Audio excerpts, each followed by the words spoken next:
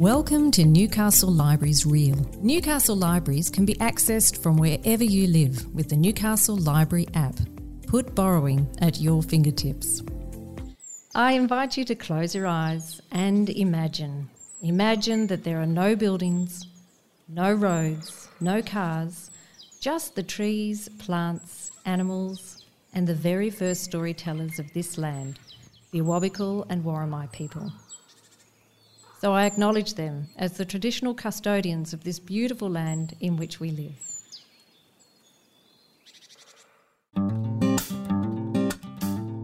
Welcome to Notable Newcastle Authors. This is Michael Blacksland, and today we're talking to Tia Cooper, one of Australia's best-selling authors. Hello, Tia. Hello, Michael. Historical romantic fiction is something that you're very, very well known from right around Australia, indeed around the world. Now, with that type of fiction, I mean, what do you find attracted you to actually writing it? I think, well, I've always been interested in history. Even as a child, I was actually born in England at Hampton Court, or near Hampton Court, so I kind of blame it on that. But I really didn't start writing Australian history until I moved to, I've lived in Australia for a long time, but I moved to Wollongong about 10 years ago. And I suddenly found myself in the middle of this historic little village, which seemed to have been bypassed by just about everybody. And then I started hearing local stories and talking to people, and I met the local historian, and I was off and running. You started by entering a Mills and Boons competition, and I think went from there. I mean, what makes that type of writing special for the reader, do you think? I think my writing's gone away, actually, from the Mills and Boons things. That was probably about 40 years ago that I attempted that one.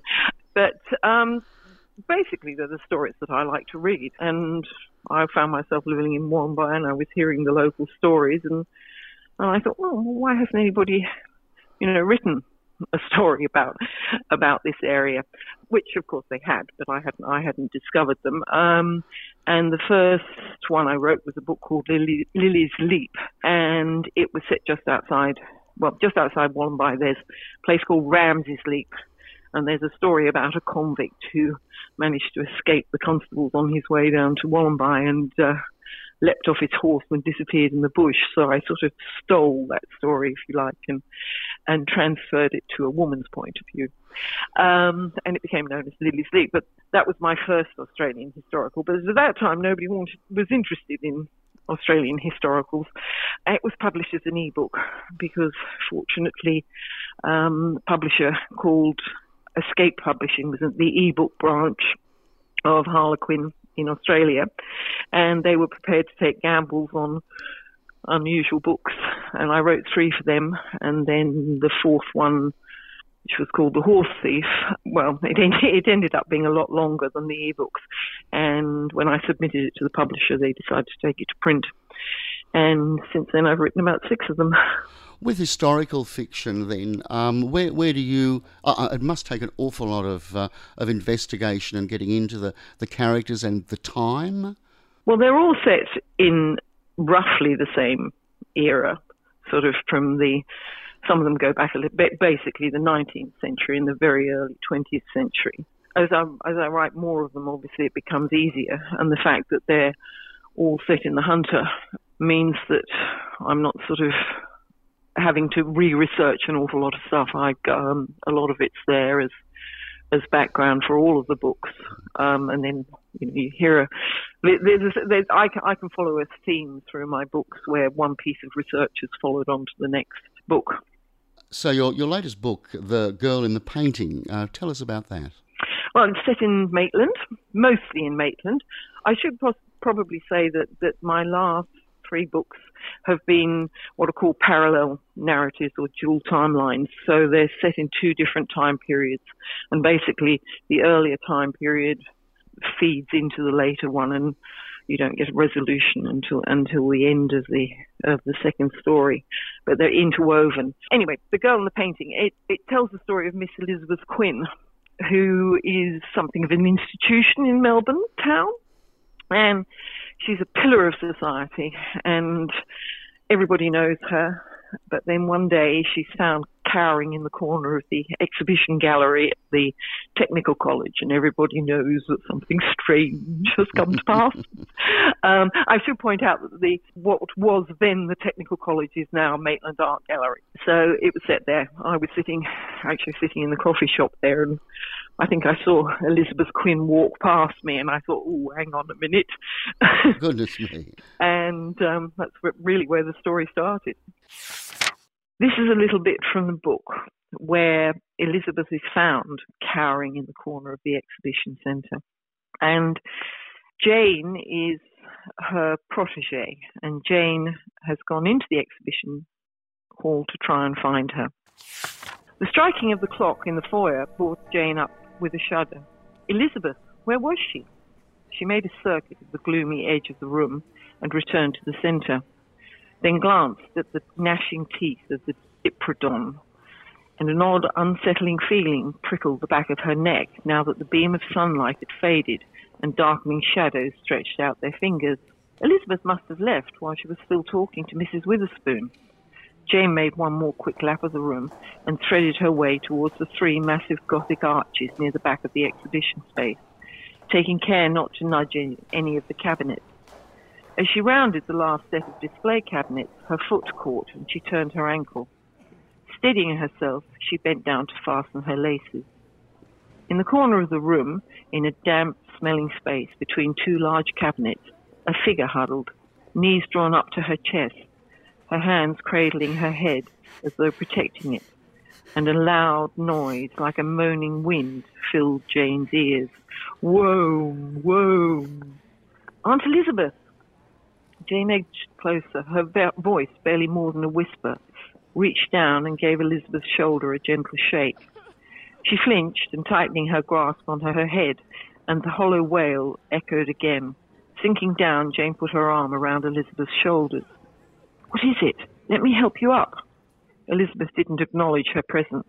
Instead, her body rocked backwards and forwards, and the strange wailing sound intensified, filling Jane with a morbid sense of dread. Everything's all right. Come on, stand up. Let me get you back home. Whoa, whoa.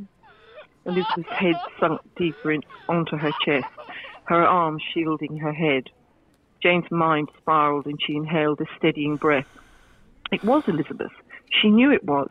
The neat, almost masculine grey suit told her so, as did the buttoned boots she always wore. But the voice wasn't Elizabeth. Whoa, whoa. It sounded like a foreign language. The awful wail intensified. Mrs. Witherspoon would come barging in at any moment. She couldn't find Elizabeth like this. Jane unpeeled Elizabeth's hands from her head, clasped her gloved fingers, and eased her back against the wall, then wiped the damp hair from her drained skin. The look of horror etched on Elizabeth's face terrified her more than the dreadful wailing. Beneath her glazed, staring eyes, her skin sagged, and tracks scored the powder she so carefully applied to her face every morning. What should she do? Come on, I'll help you up. You've taken a turn. At the sound of her voice, the tension left Elizabeth, and she fell back against the wall. Jane eased her to her feet, slid her other arm around her shoulders, and led her through the strange, cloying twilight out into the foyer. Maitland's a great place to set a story because it's got some fantastic old buildings and things like that. The girl in the painting tells the story of Miss Elizabeth Quinn. She's something of an institution in Melbourne town, and for longer than anyone can remember, she and her brother, Michael, have lived there. But one day she's found cowering in the corner of the exhibition gallery at the Technical College, and the whole town knows something strange has come to pass. This is a little bit from the book where Elizabeth is found cowering in the corner of the exhibition centre. And Jane is her protege, and Jane has gone into the exhibition hall to try and find her. The striking of the clock in the foyer brought Jane up with a shudder. Elizabeth, where was she? She made a circuit of the gloomy edge of the room and returned to the centre, then glanced at the gnashing teeth of the Diprotodon, and an odd, unsettling feeling prickled the back of her neck now that the beam of sunlight had faded and darkening shadows stretched out their fingers. Elizabeth must have left while she was still talking to Mrs. Witherspoon. Jane made one more quick lap of the room and threaded her way towards the 3 massive Gothic arches near the back of the exhibition space, taking care not to nudge any of the cabinets. As she rounded the last set of display cabinets, her foot caught and she turned her ankle. Steadying herself, she bent down to fasten her laces. In the corner of the room, in a damp, smelling space between 2 large cabinets, a figure huddled, knees drawn up to her chest, her hands cradling her head as though protecting it, and a loud noise like a moaning wind filled Jane's ears. Whoa, whoa! Aunt Elizabeth! Jane edged closer, her voice barely more than a whisper, reached down and gave Elizabeth's shoulder a gentle shake.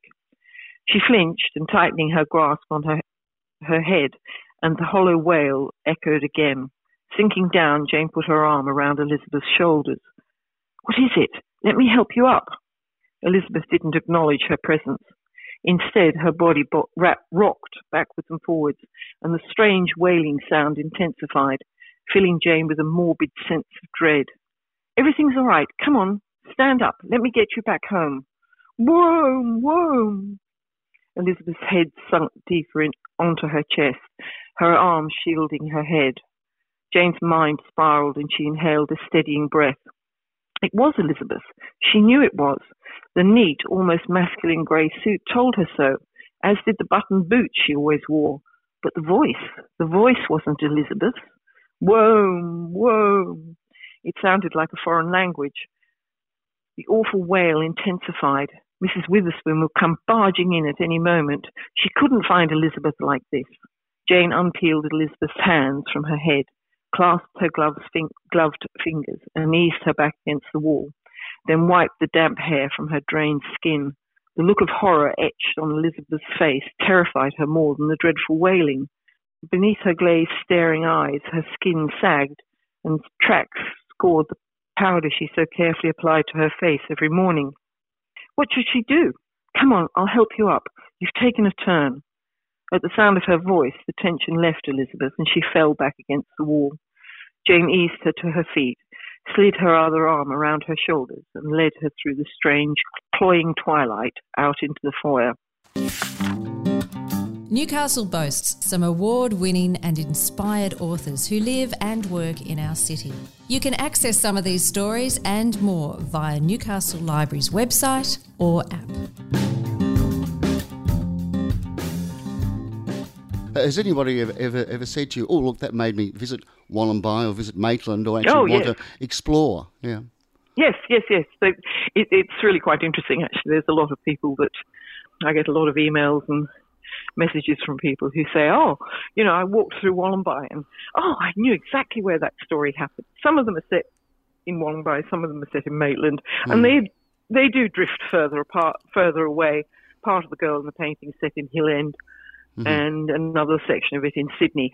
So there's always, there's a few places, but basically I like to stick to this area, and it makes it so much easier to write them because it's, you can walk the same path that they walked.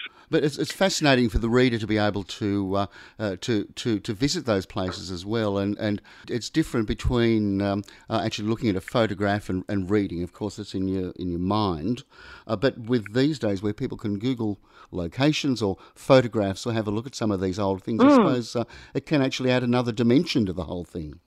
Well, certainly when I was researching The Girl in the Painting, photographs really became very significant in the story because there's an amazing collection called the Halterman Collection of glass wet plate negatives, which are held by the, it must be the Mitchell, but they've all been digitalised, and an awful lot of them were taken in Hill End, and it was fantastic because you could see the streets, you knew what the shops were like and everything else. And the guy that was, I'm going to get his name wrong, that was the main photographer there was a man named Balfour Merlin. And so obviously I was, researching a bit about him and I was looking at all of these photographs.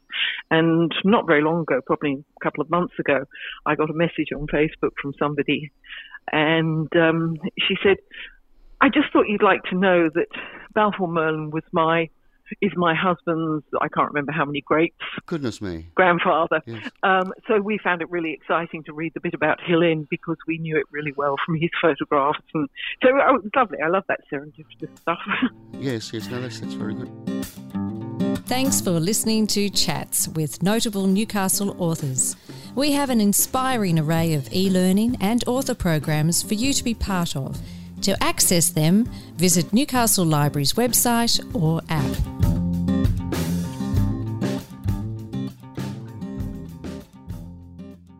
So you've got another couple of books on the go at the moment. It must keep you very busy. It does keep me very busy. I've been doing sort of one a year, really.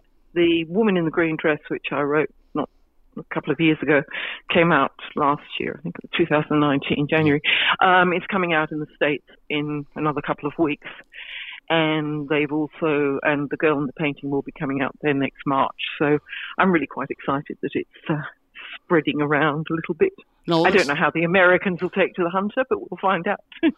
Have you had feedback from over there about how they think they'll take to you? The publishers seem very keen to put it out, so the first one hasn't come out yet, and they've already bought the next one, so I presume they seem to think that they will. Oh, that's great. We shall see. Very good to be able to be launched on the world stage as well there, and I mean, hopefully it might help tourism around Wollombi as well. Well, I think it does. I think it's one of the local cafes has a bookshop attached to it, and they keep my books there. And there's the local museum, and I work down there, and people often drop in.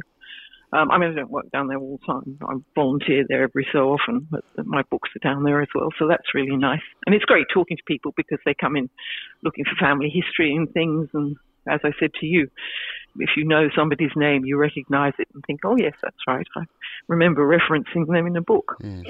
We're very glad that having come to join us in Wollombi, we're able to create something magical, or at least help you create something magical for the readers out there.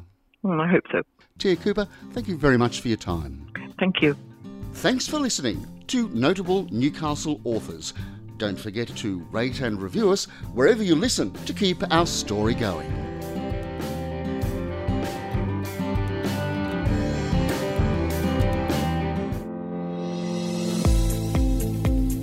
This has been a Newcastle Library's Real production.